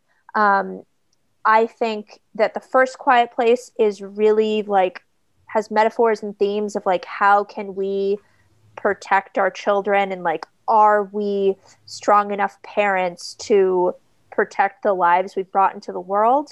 And the second Quiet Place is really about how we've taught the kids all we know. Are they prepared to handle it themselves? I don't think that's a spoiler or anything, but really well done. I think John Krasinski is a really good director. Really fun. You could tell that he is like a big fan of like monster movies. In the background of a scene, just for a moment, and I saw him talk about this in an interview, there's like a Brody's Pizzeria, and he's like, I've always wanted to make Jaws, so this is my allusion to Jaws by having a Brody's Pizzeria. Yeah, it's very good, very interesting. Cillian Murphy is excellent. The child actors in that movie are beyond, just absolutely beyond. Is it the same actress playing the daughter? Yep. Everyone's pretty much the same. John Krasinski, even briefly, is in it. Yeah, that's in the trailer. Yeah. Mm-hmm, yeah. If you enjoyed the first one, 100% recommend seeing the second one. The second thing I will recommend, and could be a good recommendation in light of it being Pride Month now, is the Netflix show Halston. It is about the American fashion designer Halston, played by Ewan McGregor. I will warn that this show is a Ryan Murphy show. I am often quite skeptical of Ryan Murphy, but this leans a lot more towards like the American Crime Story and like less Glee and American Horror Story nonsense. Very well made. It's only 5 episodes. It's like a limited series. They're like an hour each. And if you're a big fan of like Studio 54 or like 80s glamour, Liza Minnelli, there's an actress who plays Liza Minnelli in all 5 episodes. She's incredible. If you from the first meeting of her, oh Yes. my God, you're like, where has this actress been? I hope, has she been in other things that I have seen? Because holy shit. I looked it up. She has been on Broadway. So There you go. It's also the type of thing if this actress walks out and you're like, oh, that's Liza Minnelli before she even introduces herself. Also, if you are a fan of the 1990s Batman films, then you could see a young Joel Schumacher. Oh my God, I just saw this now. Yeah. Holy shit. Yeah, he's in the first episode because Joel Schumacher was a big part of Halston's designing. Yeah, it's very good. Ewan McGregor is excellent. He's like so bitchy and so confident and so great. And at the end, it like touches on like the AIDS crisis, and it's like very moving and just very well made. So I would definitely recommend it. Again, it's a limited series, only 5 episodes. I really enjoyed it and enjoyed all the portrayals in it. So if you're a fan of Studio 54, fashion, or honestly just Ewan McGregor, I think he gives like a really great performance, and the type of performance that I haven't seen him give kind of anywhere else. So yeah, those are my recommendations. Yeah, it's truly Ryan Murphy at his best. Like if you are, as Kat said, like if you are a fan of American Crime Story, OJ, or Versace, or whatever, like this is like right up there. It's really not getting as much attention, I think. It does, but his Netflix shows never do. They get like initial heat, and then it's also Netflix too. It's Netflix. Like we might find out tomorrow that 100 million people have streamed this. It's nuts. That's true, and you would never know unless somebody said something. It's just it's that cycle. It's like the streaming, the binge cycle has really cannibalized buzz, I think, in that sense, because you know, with Invincible airing every week, like people were talking about it every week. It was had great buzz. Like I've heard more about Mighty Ducks Game Changers than I did of Halston. I didn't even know Halston was out yet. We literally told you about it today. Yes, that's how he knew. That's how he knew. That's how I knew this was happening. Like I knew this movie was happening. I just didn't know it a few weeks ago. Well, I again did not know it was a show. I know, right? But quick question on Quiet Place 2. I remember when the first Quiet Place ended, I was like, wow, that ended so great. And then they're like, we're doing a sequel. I'm like, son of a bitch. This is I know, me too. Again. Does it feel earned and natural? Yeah, that's a really good question. I felt similarly. The way the first one ended, I was like, oh, I don't need to see another moment. Like this kind of plays out. I know where it's going. I will say that this picks up pretty much immediately where it drops. But it definitely feels earned. It doesn't feel gimmicky. It's not like it was in good hands. I will tell you, again, not a spoiler, but the same feeling you have about the ending of the first one is similar here too. Okay. But I would anticipate there is more than likely going to be a third film. Okay. I mean, listen, I'd like to see what he does post this. Yeah. I think it's really interesting. Yeah, me too. It's definitely worth it to see. And, you know, as great as it was, like seeing it in a theater and everyone's like really quiet and stuff, and there's definitely tension and like jump scares, which I fucking hate, but you could watch it at home and I don't think you're going to lose anything, like unless, I don't know, you have like a child screaming, like running through or something. But we love Sophie. I don't think Sophie would do that.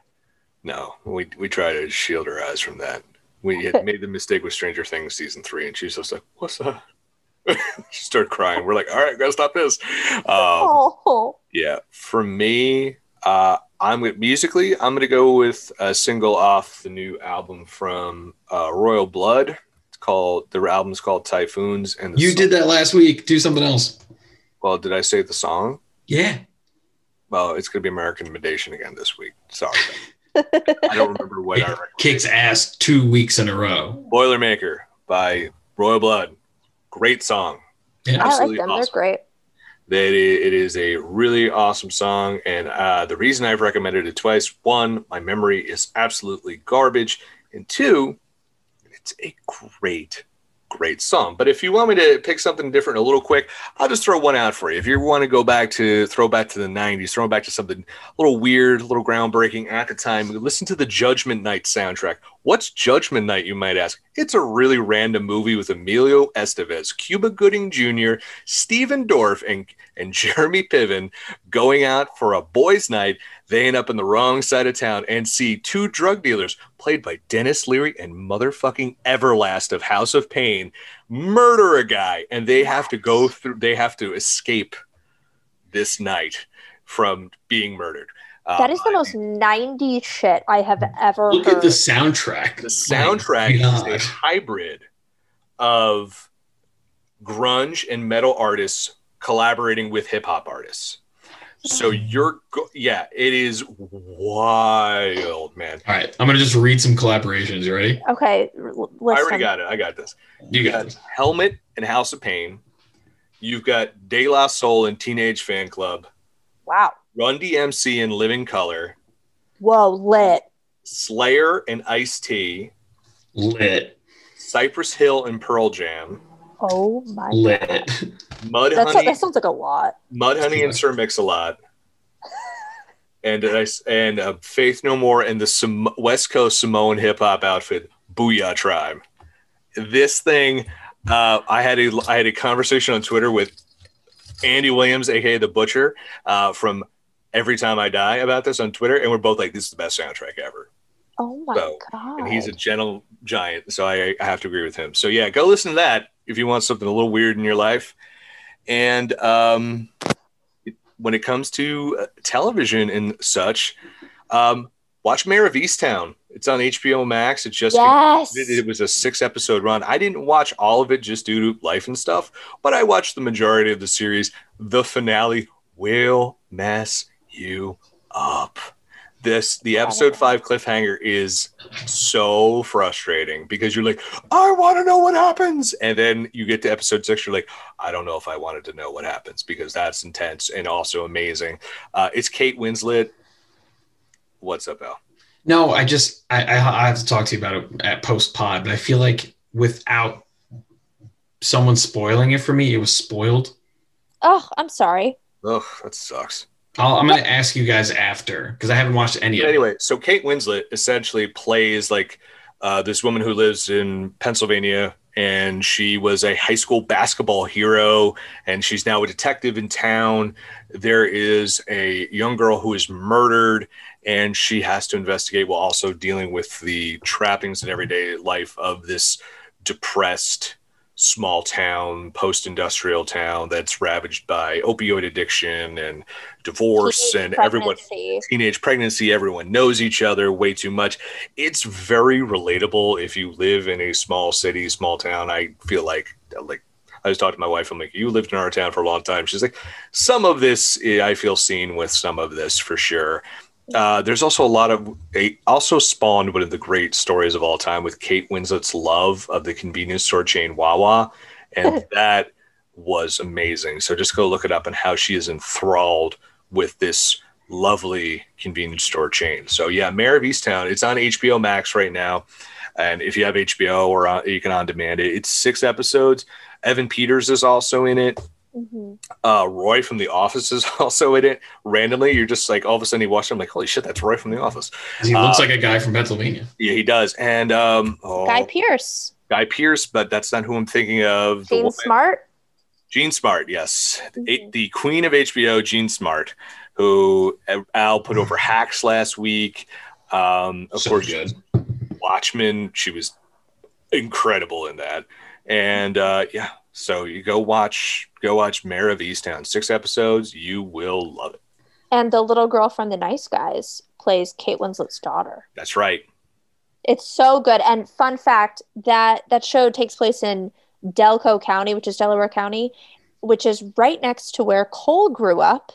And at one point, they go to a gas station, and Cole's like, "Oh, that's the gas station in our neighborhood." There you go. It was great. It's a great show, and I would say it's the type of show where even if you know how it ends and the twist, it's still good to watch. Yeah, there's a couple twists in there, by the way. Yes, that's true. Oh, so you did watch the whole thing already? I watched the whole thing. Yeah. There's like a quote unquote mid season, I guess we say, twist. You're like, okay, sure. Yeah, you're like, that just happened. Yeah, and it's not like oh, that just happened. I didn't see that coming. That's weird. No, it was like awesome. So yeah, Mare of Easttown's super good. All right, I'll watch it after Halston. To no surprise, Kate Winslet is great in it. Yeah, it's so good, and even just watch it for like the funny accents. It's like impossible when they say something. Yeah, I didn't pick up the accents too much. I know it's been too many people from Pennsylvania. Oh my gosh! After everyone always says like, home, how does it go? Home, over, get out, hoagie.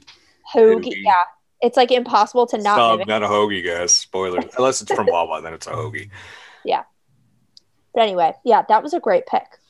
Awesome. All right, and then Bill, we're going to start it up with you. Where can people find you? We're going to wrap this pod up because it has been a good amount of time. So, hey, listen, you guys start talking about Oasis, and I ain't going to stop you. That's true. Look out for the Oasis pod.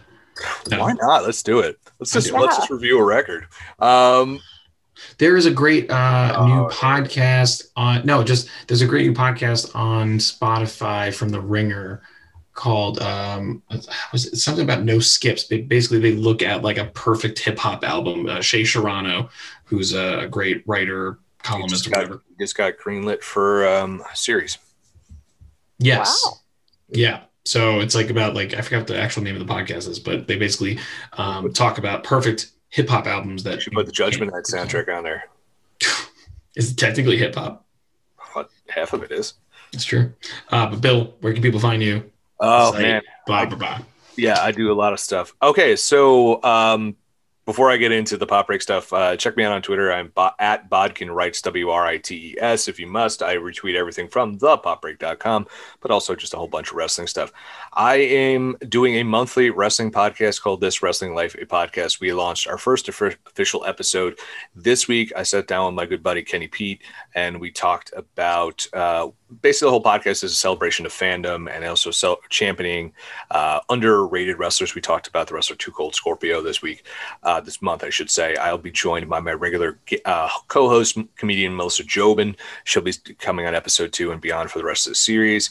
You can find under the Breakcast Hub, which is on Anchor, Google, Spotify, and Apple Podcasts.